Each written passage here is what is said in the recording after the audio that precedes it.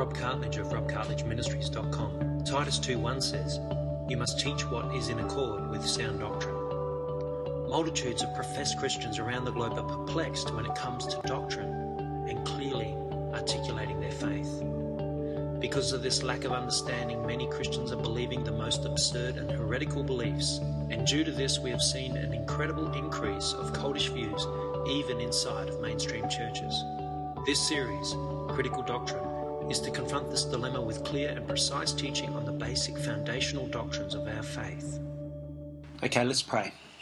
Thank you, Lord. Lord, I just come before you and ask that you would help me today to deliver this sermon. Lord, it's a very controversial subject, and one that has many Christians in the world very confused and even deceived. And so, Lord, as I approach it, Lord, I ask that you would help me to approach it carefully and accurately. From a doctrinal standpoint, may I be found right in your eyes. Help me to deliver the proper words, and may all the content that we have here be true, and I pray that it is, and that this sermon can not only affect us and help us to clear up any misconceptions we may have with this topic, but also that it would help many in the world, many Christians, to have this cleared up for them as well. So we pray this in your wonderful name. Guide this sermon now in the name of Jesus. Amen. Okay, this is another sermon in the Christology series. This is the 9th sermon in the Christology series. So we've done a few, and there's still a few more to go. I thought it was going to be finished by the 6th or 7th one, but not so. This one's on the rapture of the church. So let's get straight into it. Why does this doctrine of the rapture matter?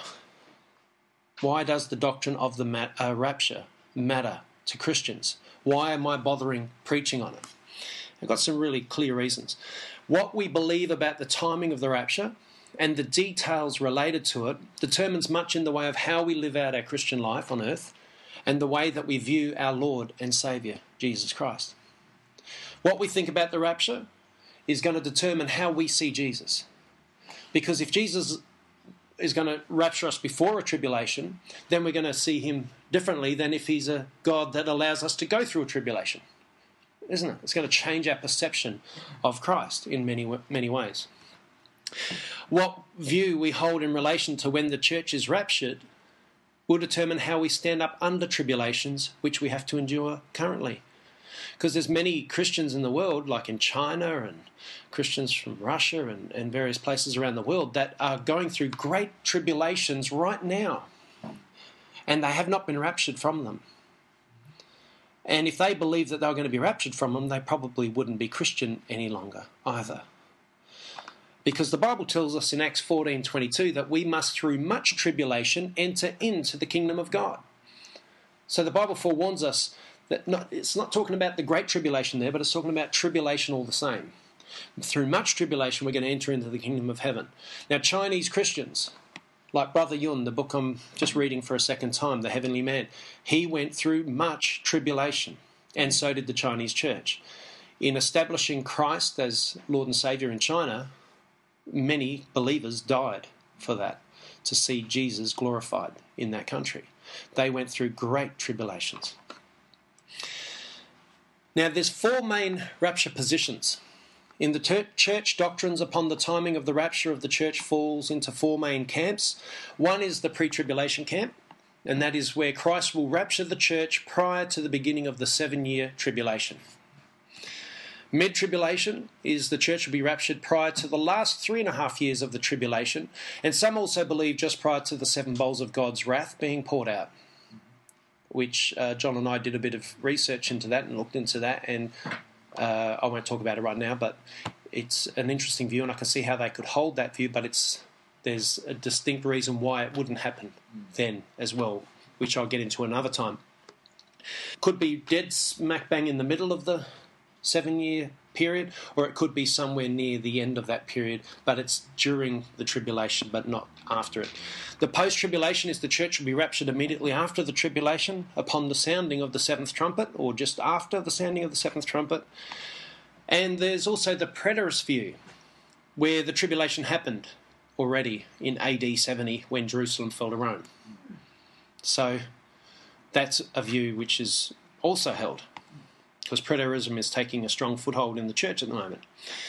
So regarding our study today, I'll be focusing upon the pre-trib and the post-trib positions. I'm not going to be worrying about the other positions as yet, because as we study those two positions, the other ones become apparent anyway. As far as the mid-tribulation position, it will become apparent as we study Scripture of its validity. And in relation to the preterist view of the tribulation, to me that is clearly deceptive, a deceptive view that some Christians have adopted, but it's just ridiculous if you really think about it.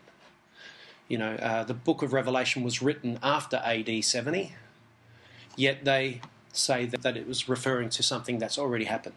Then how could it be a prophecy if it's referring to something that's already happened? So if you want to listen to an exhaustive study on the subject of preterism, listen to the sermon by Joe Schimmel called Kingdom When, preached on 7th of May 2012.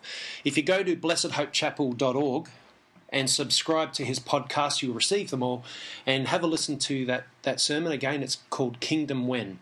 He just completely shreds that whole viewpoint so clearly that anyone who's a preterist and is willing to listen to that sermon couldn't be a preterist after it, because it's just ridiculous. It's so unscriptural, it's not funny. Anyway, let's have a look at the origins of the pre-tribulation view. And this is what you got to, whenever you get a doctrine that hasn't been around for 2,000 years, you've got to go and find out where it originated. The view of pre-tribulation is a recent phenomenon. It hasn't been around since the beginning of the church. Even Chuck Missler, in a video where he's really rubbishing the post-tribulation view, he said the classical view is post-tribulation. So he admits the classical view, the original view of the early church and all the fathers of the early church, the classical view was post-trib. However, that changed during the 19th century, during the 1800s. Anyway, we'll take a look at that. The 1800s gave rise to some of the most established cults. I just want to point out something that happened during the 1800s was there was this influx of cults that are still around today. It gave rise to the Mormons. They were formed in 1820 by Joseph Smith. Also in the early 1840s, the Seventh-day Adventists were formed by William Miller. Now, Seventh-day Adventists fall into the cult for a simple reason that, well, firstly, they prophesied of the coming or the second coming of Jesus, and they gave a date. Didn't happen. They prophesied again. Didn't happen. So they said he came spiritually, sort of like the Jehovah's Witnesses. And then after them, they established a few doctrines like that if you don't worship on a Saturday, you're the harlot church, therefore the rest of the church in the world is a harlot church, and only the Seventh-day Adventists have it right. And therefore, they have given themselves cult recognition because of that. But there are some Seventh-day Adventists that are walking away from that, but still staying under the banner of Seventh-day Adventism, which makes me wonder why. But anyway, in 1848... the Christadelphians were formed by John Thomas, which is also another cult because they deny Jesus' deity. Now, the Seventh-day Adventists do not deny Jesus' deity, so we've got to make that clear. That's where they aren't falling into the standard cult views. In 1866, Mary Baker Eddy formed Christian Science. In 1878, Jehovah's Witnesses were formed by Charles Taze Russell. So some of the biggest cults today were formed in the 1800s. Isn't that interesting? Yeah. I mentioned this period as there was an incredible rise in deceptive teaching during the 19th century, an incredible rise. Now, if we take a look at a parish called the Parish of Rosneath, in the year of 1826, the Parish of Rosneath reported as having received an outpouring of the Holy Spirit. They reported speaking in tongues with the interpretation of tongues as well as miraculous healings. And many renowned men of God visited the parish during this time. Some came away convinced it was of God. Others came away believing it was of the devil. John Darby came away believing it was of the devil. John Darby, I mention his name because he's a critical figure in pre-trib rapture theory. However, when he went to those manifestations, he believed it was of the devil. However, they both came to the same conclusions from those. John Darby came to the same conclusion as this parish. Margaret MacDonald, this is the lady that first came forth with this pre-tribulation view. It's interesting, though, in relation to that view that she came forth with. During this time, a 16-year-old Margaret MacDonald of the parish of Rosneath claimed to have received a heavenly vision of end times, of the end times. Many scholars of the past were influenced by these visions and interpreted them to speak of a pre-tribulation rapture of the church. However, John Bray, in his book The Origins of the Pre-Tribulation Rapture Teaching, wrote that when MacDonald's utterances are read closely, her statements show her to hold a post-tribulationist position. And he quotes a couple of things that she said in the vision, like being the fiery trial which is to try us, meaning a trial that we are to be tried in, and also for the purging and purifying of the real members of the body of Jesus.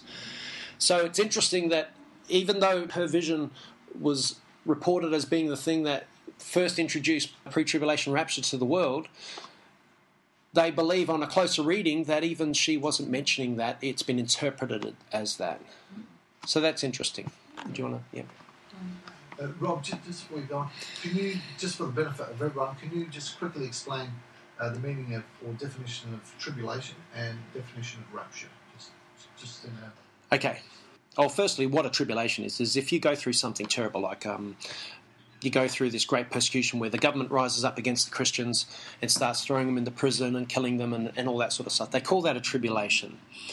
They say a trial, tribulation. And the last great tribulation is talked about in the book of Revelation, where there's God actually gets in on the act and starts blowing trumpets and causing there to be massive destruction on the earth. So a tribulation that happens upon the whole earth.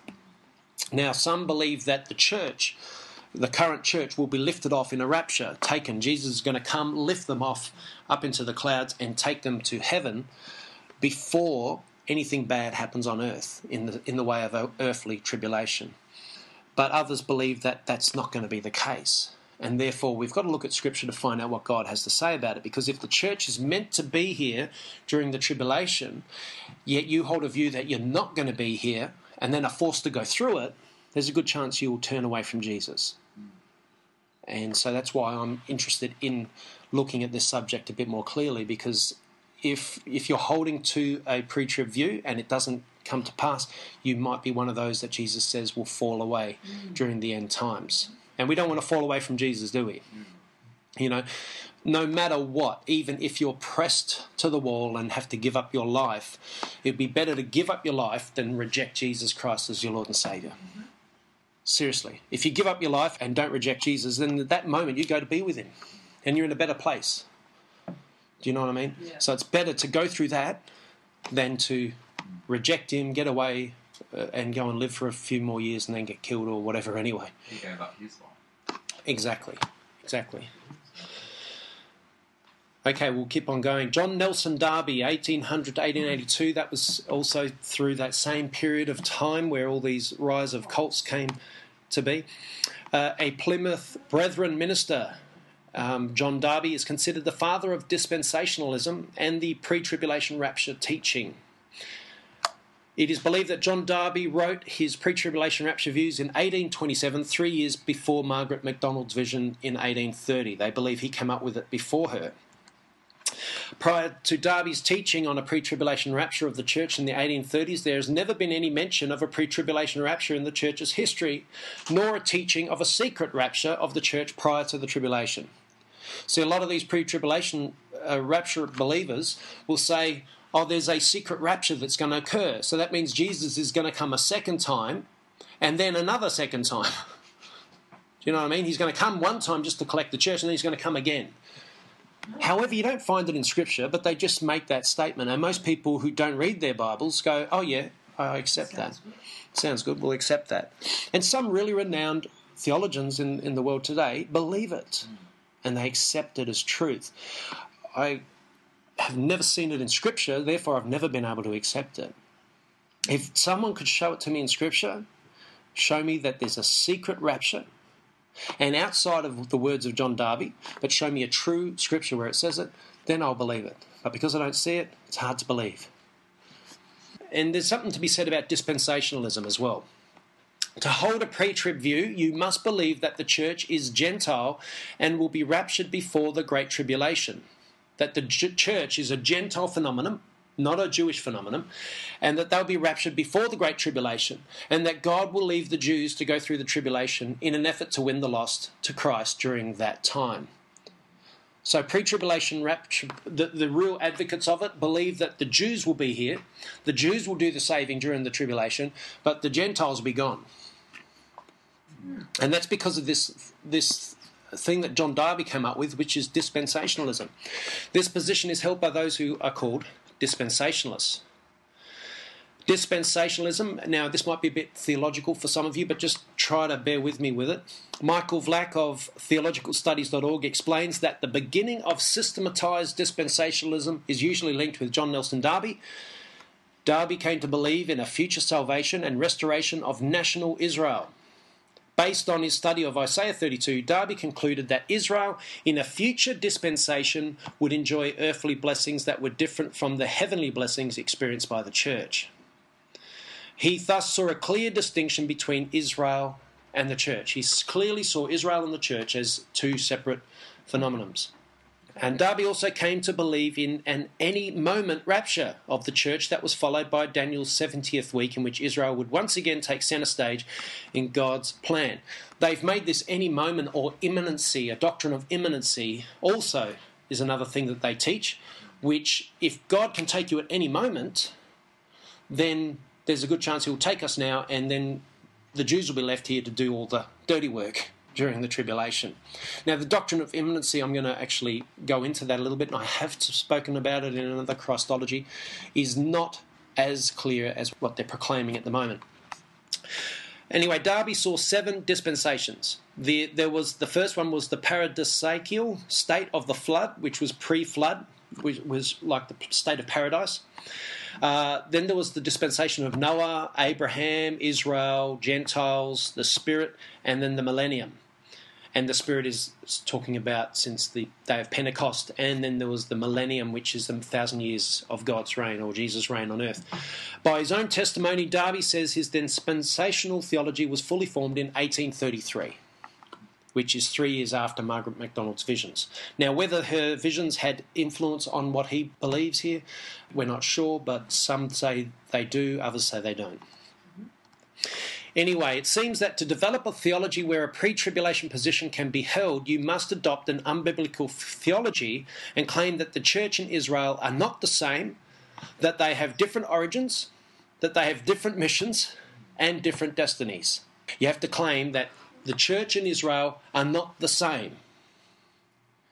That Israel is going to go through the tribulation because the church is going to be gone.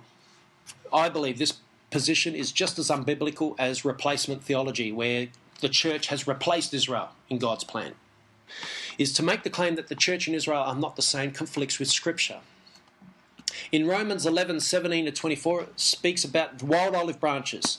And the wild olive branches are considered Gentiles.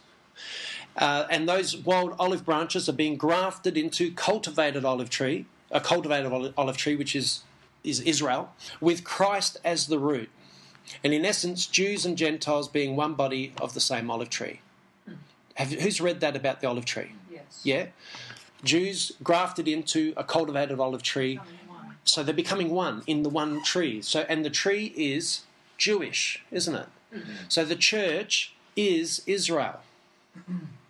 If you want to call Israel God's people, then now the church is God's people. Now the church doesn't replace Israel, the church is Israel. It's just a new covenant way of looking at God's people.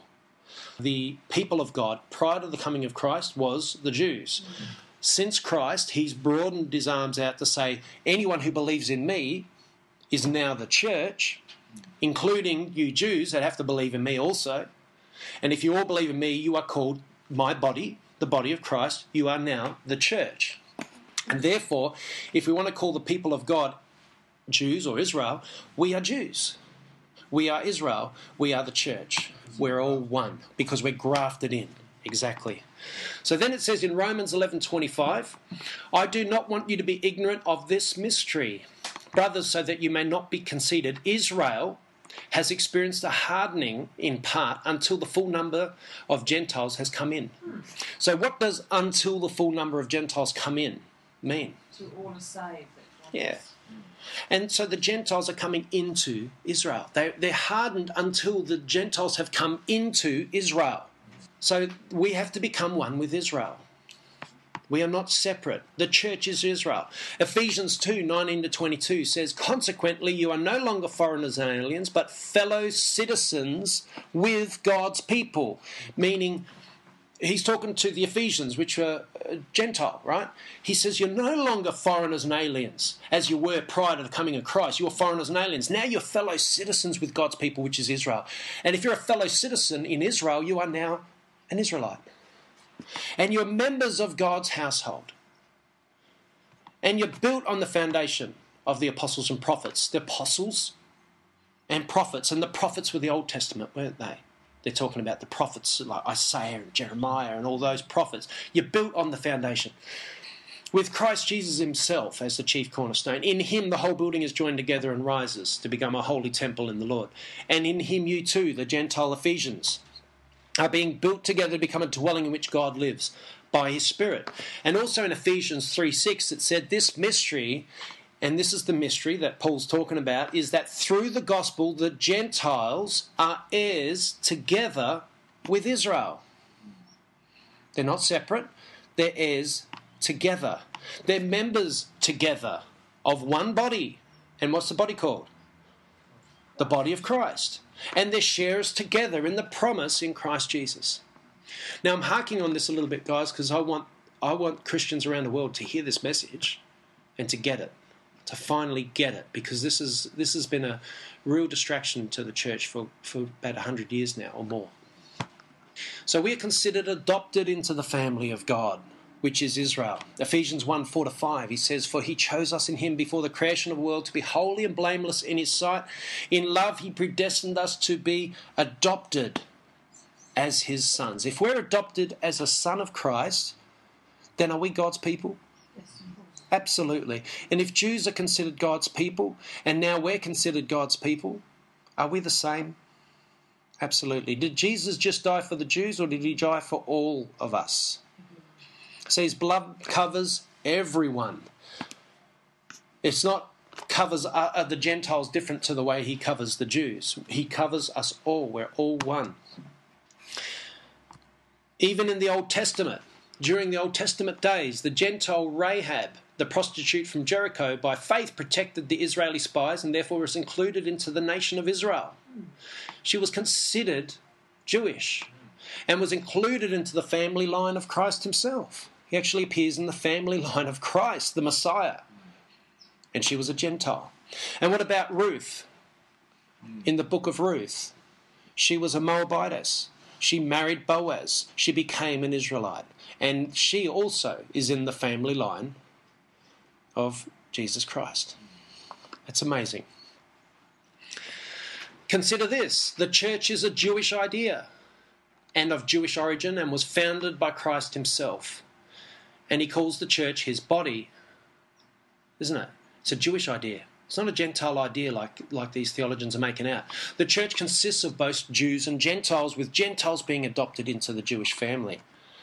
All the apostles who formed the church or began the church were Jewish, and they preached to both Jews and Gentiles to convert them into the church of Christ. Jews who converted were still Jewish, but were in the church. Greeks who converted were still Greek, but they were in the church. Therefore, they were Greek in the church, and if the church is Israel, they were Greek Jews. There were, you know what I mean? I'm an English Jew, born in Australia, so I'm an Aussie Jew. You know what I mean? That might get me killed one day, that statement. But anyway, because of anti-Semitism in the world today, you know, it's terrible what they're doing, what the sort of hatred that can breed. The church is Christ's body, and it consists of Jews and Gentiles. Amen? Is everyone sort of convinced on this front? If we claim that the church and Israel are separate, our theology is flawed and corrupted, because the church is Israel, and the church is Greek, and the church is every nation who accepts Jesus as Lord and Saviour. So in the Old Testament, the Jews worshipped in or towards the temple. Is that right? In the New Testament, the Jews and Gentiles worship as the church or as the temple. They are the temple, the body of Christ. In the Old Testament, God's people were the Jews and anyone who would become a Jew.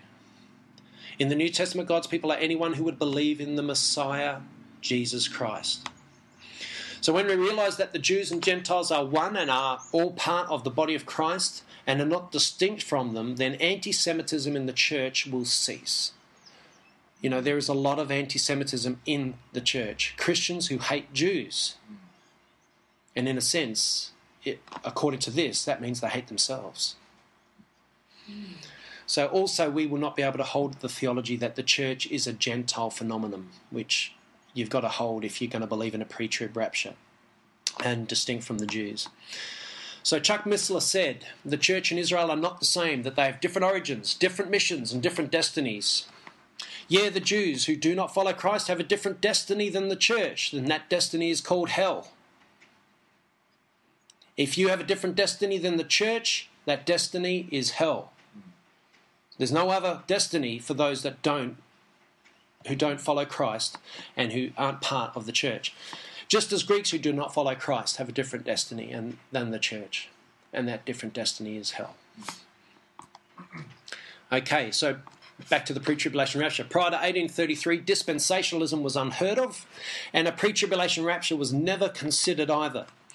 As Joe Schimmel pointed out in his sermon, Behold, He Comes with Clouds, preached on the 25th of the 6th, 2012, that there has never been a council that has convened to discuss the rapture position prior to 1830. There was never a council out of all the councils that were convened from Christ through to 1830, they've never considered the pre-tribulation rapture theory. The classical stance, even Chuck Missler said this, the classical stance is that we will go through the tribulation. It's always been that way.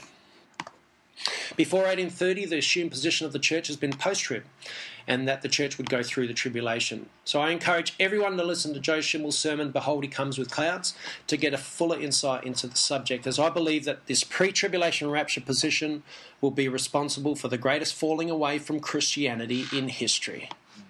This is the point I'm getting to.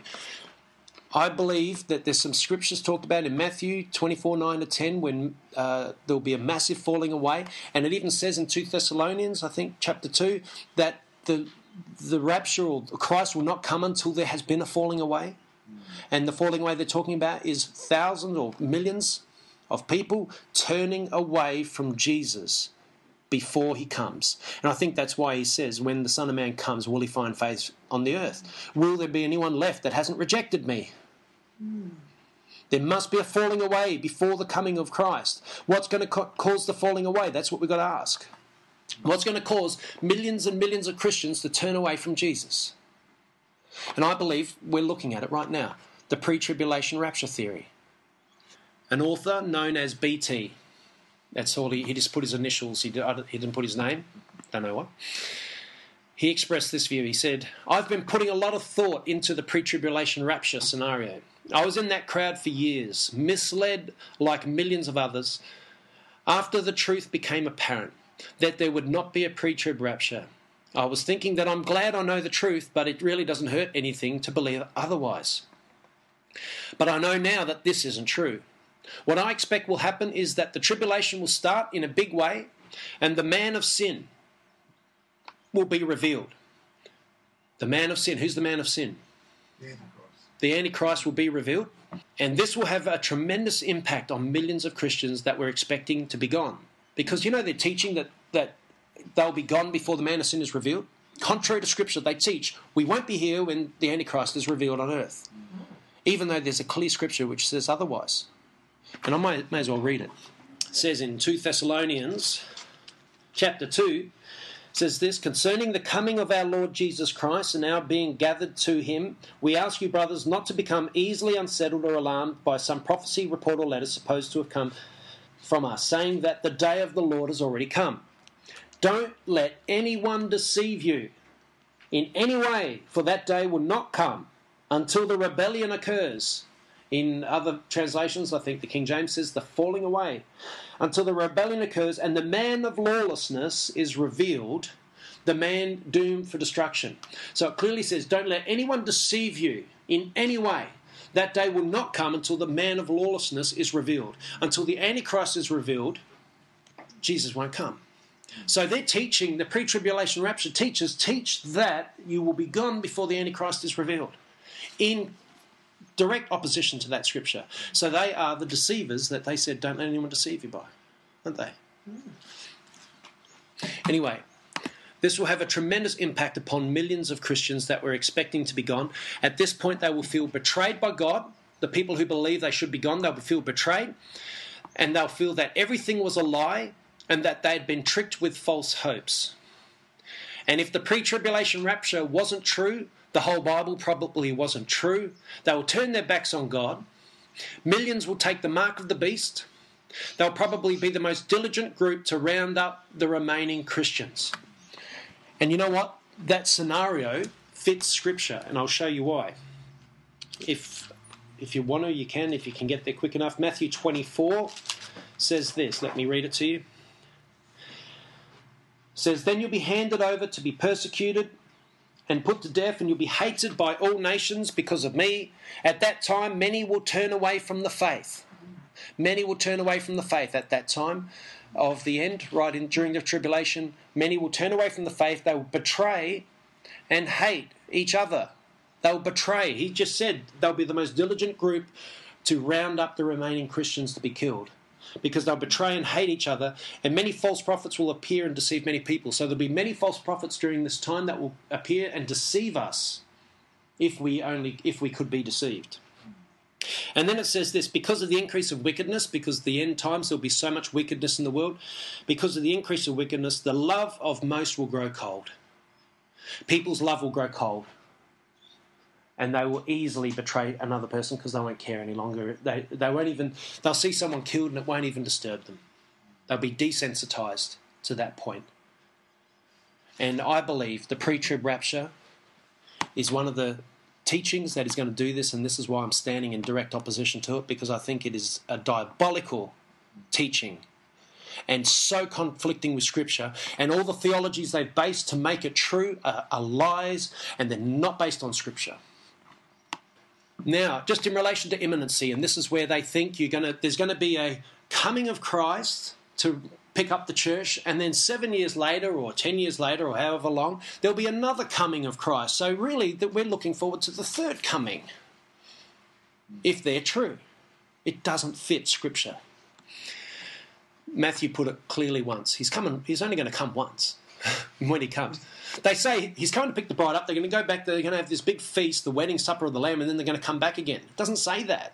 It says he's going to come and he's going to collect everyone from the heavens, all those that have believed. He's going to come, and when he comes, he's going to lift up those that are still alive in the Lord, will be raptured up together with him, and they'll all be together forever with the Lord from that moment forward.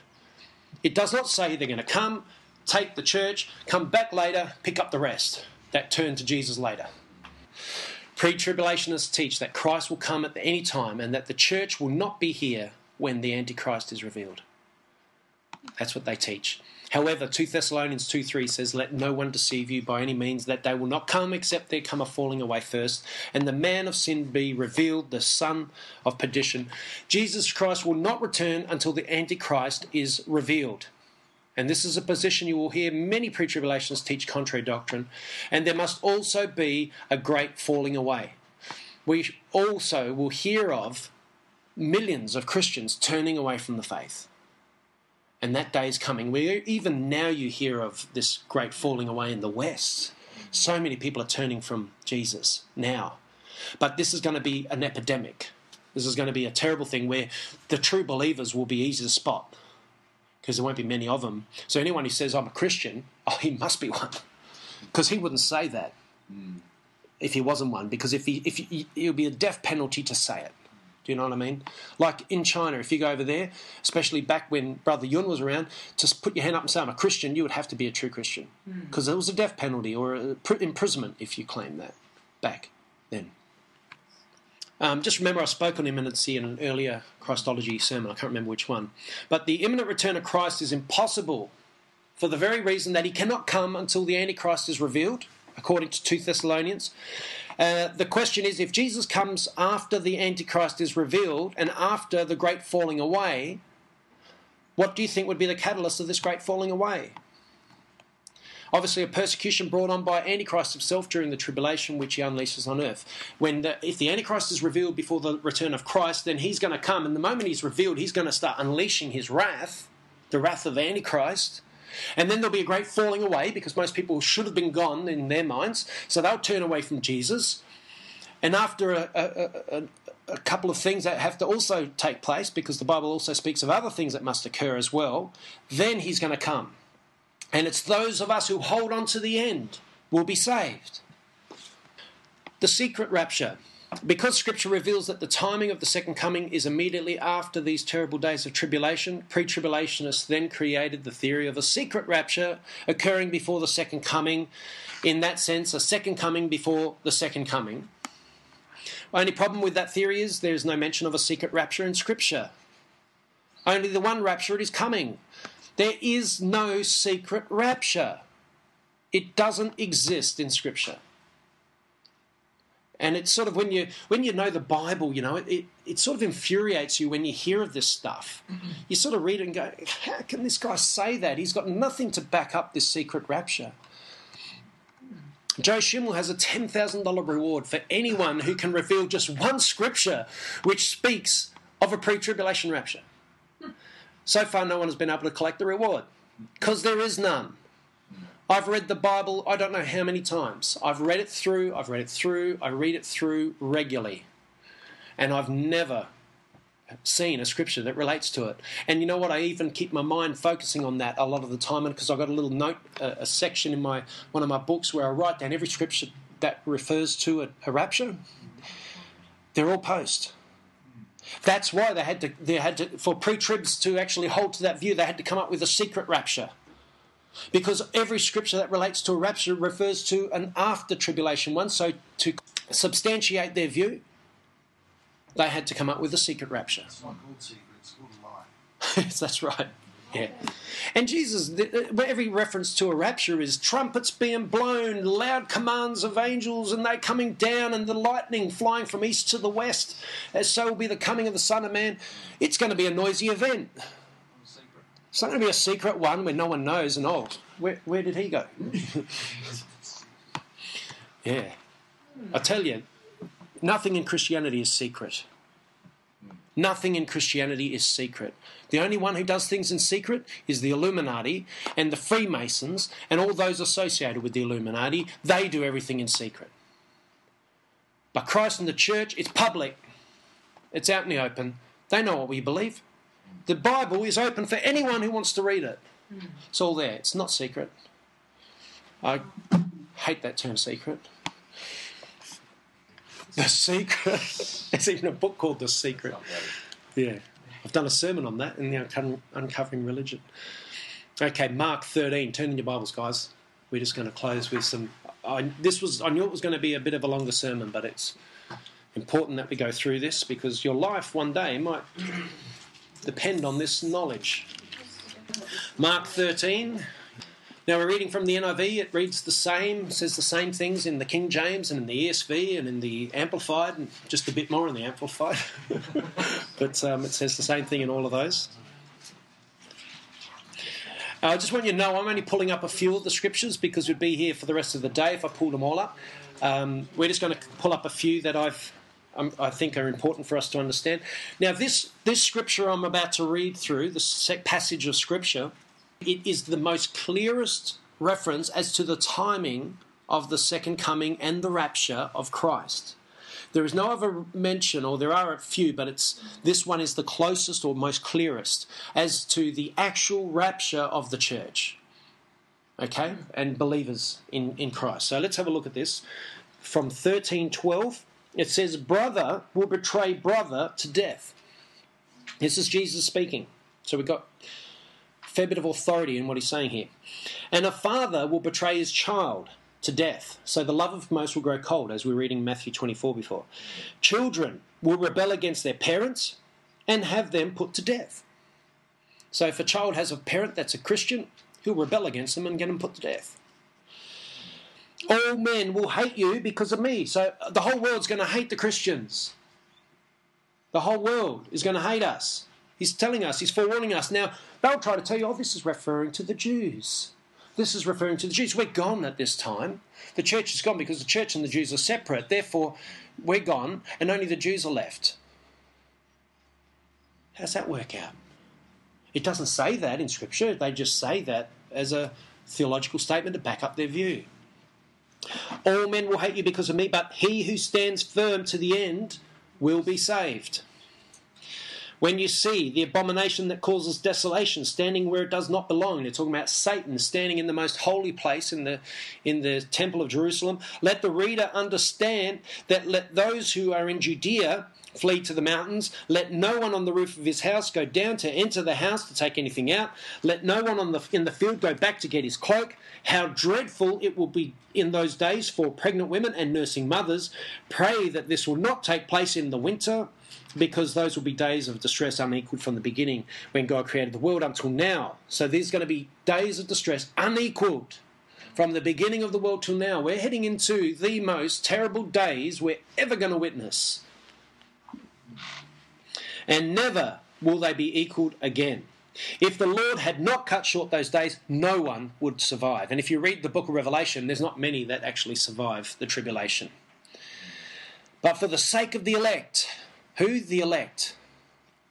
Those that believe in Jesus and are the ones that are holding fast to him, whom he has chosen, he has shortened them. He has shortened those days. At that time. Now that's key word there. Key words. At that time. When? After the most terrible days, unequaled from the beginning of the earth until then, at that time, after the tribulation. If anyone says to you, look, here is the Christ, or look, there he is, do not believe it, for false Christs and false prophets will appear and perform signs and miracles and deceive the elect, if that were possible. And I like that, because could you deceive the elect? And when I think of the elect, I think of guys like Joe Schimmel. And I'm thinking, wow, they're going to have a real big deception to deceive Joe Schimmel. You know what I mean? If it was possible. You know, we can be deceived in part and then we can come to our senses and reject what we got deceived in. But, you know, to deceive the elect is going to be must be a powerful deception. But I don't believe the elect will be deceived. So be on your guard. So it tells us, beware. Be on your guard. I have told you everything ahead of time. But in those days following, did you get that? There's some more key words. Following that distress. Here it comes. The sun will be darkened, and the moon will not give its light. This sounds like Joel 2:28. The stars will fall from the sky, and the heavenly bodies will be shaken. At that time, men will see the Son of Man coming on the clouds with great power and glory. At that time, all men will see him coming in the clouds. And I think I mentioned in a sermon that everything will be exposed at that time. If there's a roof over your eyes so you can't see Jesus, you'll see through the roof. Every eye will see him. Every eye. That means no one, even those in the deepest dungeon, will be able to see the Lord coming. I don't know how he's going to do it, but he's God. He can do whatever he wants. He created matter. He can take matter away. And he will send his angels and gather his elect from the four winds. There's the rapture. From the ends of the earth to the ends of the heavens. At that time, he will send his angels to gather the elect. How are we going to be raptured? By angels. We're not just going to get our own wings and fly off or anything like that, or just lift it up. The angels will gather us up from one end of the earth, from the ends of the earth to the ends of the heavens. That means all those that have died and gone to heaven will be brought together, and all those that are alive at his coming will be brought up by the angels. They'll all be gathered together. Now learn this lesson from the fig tree. As soon as its twigs get tender and its leaves come out, you know that summer is near. Even so, when you see these things happening, you know that it is near and right at the door. I tell you the truth, this generation will certainly not pass away until all these things have happened. Heaven and earth will pass away, but my words will never pass away. No one knows about that day or hour, not even the angels in heaven, nor the Son, but only the Father. So he's saying even Jesus himself doesn't know what time that's going to happen, because the Father's waiting for a certain moment. So it says, be on guard, be alert. You do not know when that time will come. So we've got to be on guard, be alert. We've got to study the scriptures to find out what must take place. When we see certain things take place, we've got to know, hey, the fig tree is tender, the leaves are starting to sprout. Hey, the nations of the earth are gathering around Jerusalem. There's a sign. It's not that we don't know the day or the hour, but we know the season, because the season is given us clearly in Scripture. We can know the time, as in the time of the end, that we are in those days, but the actual moment we don't know. Not even Jesus knows that. And it's crazy to go speculating on that, but we can say, yes, we are in the season, definitely.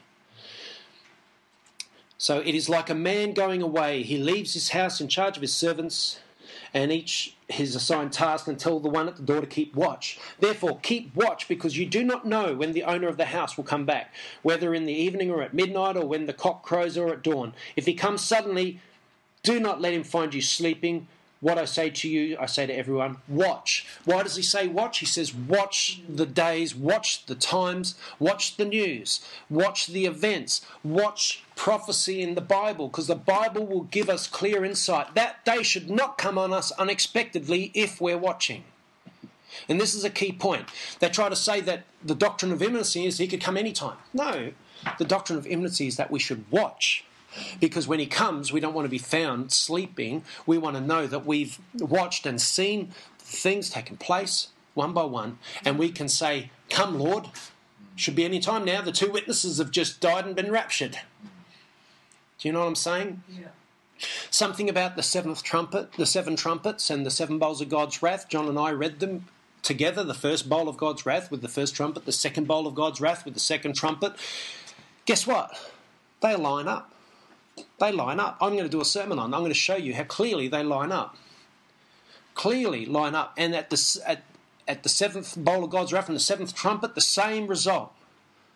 The kingdom of the Lord will become the kingdom of his Christ and of his God, and the end of all things. They're the same. They work the same. And when you see that, the book of Revelation just about unfolds before your eyes. It's amazing. Johnny knows what I'm talking about because he's had the revelation and we've seen it. And it's an incredible study. But just do that when you get a chance. Read the first trumpet and read the first bowl of God's wrath. They sound, those two actually don't sound exactly, was it that one or the second trumpet? But the result, you could think if that happened, the result would be that one. And then the others actually say very similar things, nearly the same in some cases, right through to the last one. So do that as a study. You'll be quite fascinated with what you discover. Now, there are other scriptures. 2 Thessalonians we've read. There's also 1 Corinthians 15, 51 to 52. I'll just give you a briefing. It basically tells you that at the last trumpet, the rapture is going to occur. And what these pre-tribbers say is, that trumpet is not the same trumpet as the trumpet blown in the book of Revelation. And I'm thinking, well, which trumpet is it then? That's the last trumpet, and the 7th trumpet says that's the end of the world and the Lord of Christ coming to reign. So what are they talking about? Because the result of the 7th trumpet in 1 Corinthians 15, 51 to 52 is the coming of the Lord and the rapture. And the result of the 7th trumpet in the book of Revelation is, guess what? The coming of the Lord, and the 2 witnesses were just raptured. I'm wondering whether the church gets raptured at the same time as the 2 witnesses.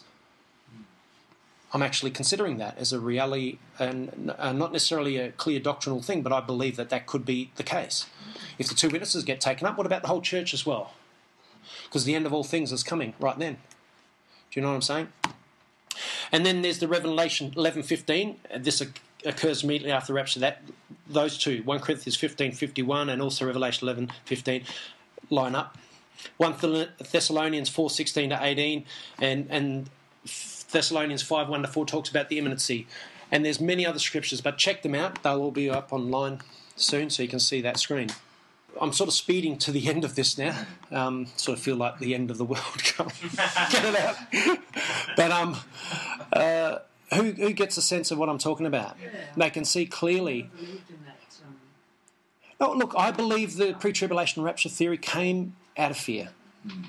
Out of fear of not wanting to go through tribulation, they created a whole new theology that was not around from the beginning of the church. And it's really it's a theology that's held by Christians living in comfortable situations, in security and peace. And I don't know, he goes, so try telling a pre-trib rapture to the Chinese Christians. Absolutely. Well, Corrie Ten Boom said the same thing. She went over to China after there was a great persecution, and the pastors in China came and said to Corrie, she said, they said to her, sadly, we've failed. We should have prepared people for tribulation rather than tell them they're going to get raptured before it. Because they saw a massive falling away. In China, during this huge persecution that broke out, many people gave up the faith during that time. But if they had made the people strong by teaching them that you've got to go through tribulation and hold on to the faith, that terrible atrocity would never have occurred. The tribulation that they suffered would have occurred, but people would have stood firm. I went to churches that taught that they're not worried because they're all going to be taken away. Yeah, we're not worried. And guess what sort of goes hand in hand with that teaching? Prosperity teaching. Yeah, this is 90s. Yeah, in the 90s, we're all going to be raptured, so don't worry about anything, guys. If anything bad happens, we're gone. We're out of here. Yeah. And so let's just have kingdom now. Let's have a lifestyle today that is like the kingdom of God. Theocracy now. Yeah. Okay, so let's pray, guys. Thank you, Lord, for this sermon. I thank you for that you've given me the honour of putting this sermon together, and I thank you for everyone's attentiveness for a 1 hour sermon, and it's getting more like Joe Schipmore. And Lord, I just thank you for this time, and I pray that the words that I've spoken today will stay in our hearts, and that if we ever have to go through some kind of tribulation, Lord, that we'll be prepared, and that we won't run from it in the sense of give up the faith, but Lord, that we'll hold firm, even if our life is we're called to give up our life. We will hold on to you and not onto our life. So, Lord, we just thank you that you've given us the scriptures to clearly work through and to uncover deception, and that we'll, Lord, that this sermon will also reach the hearts of many people around the world that have been holding to these deceptive views, and it'll be clarified for them as they go through these scriptures.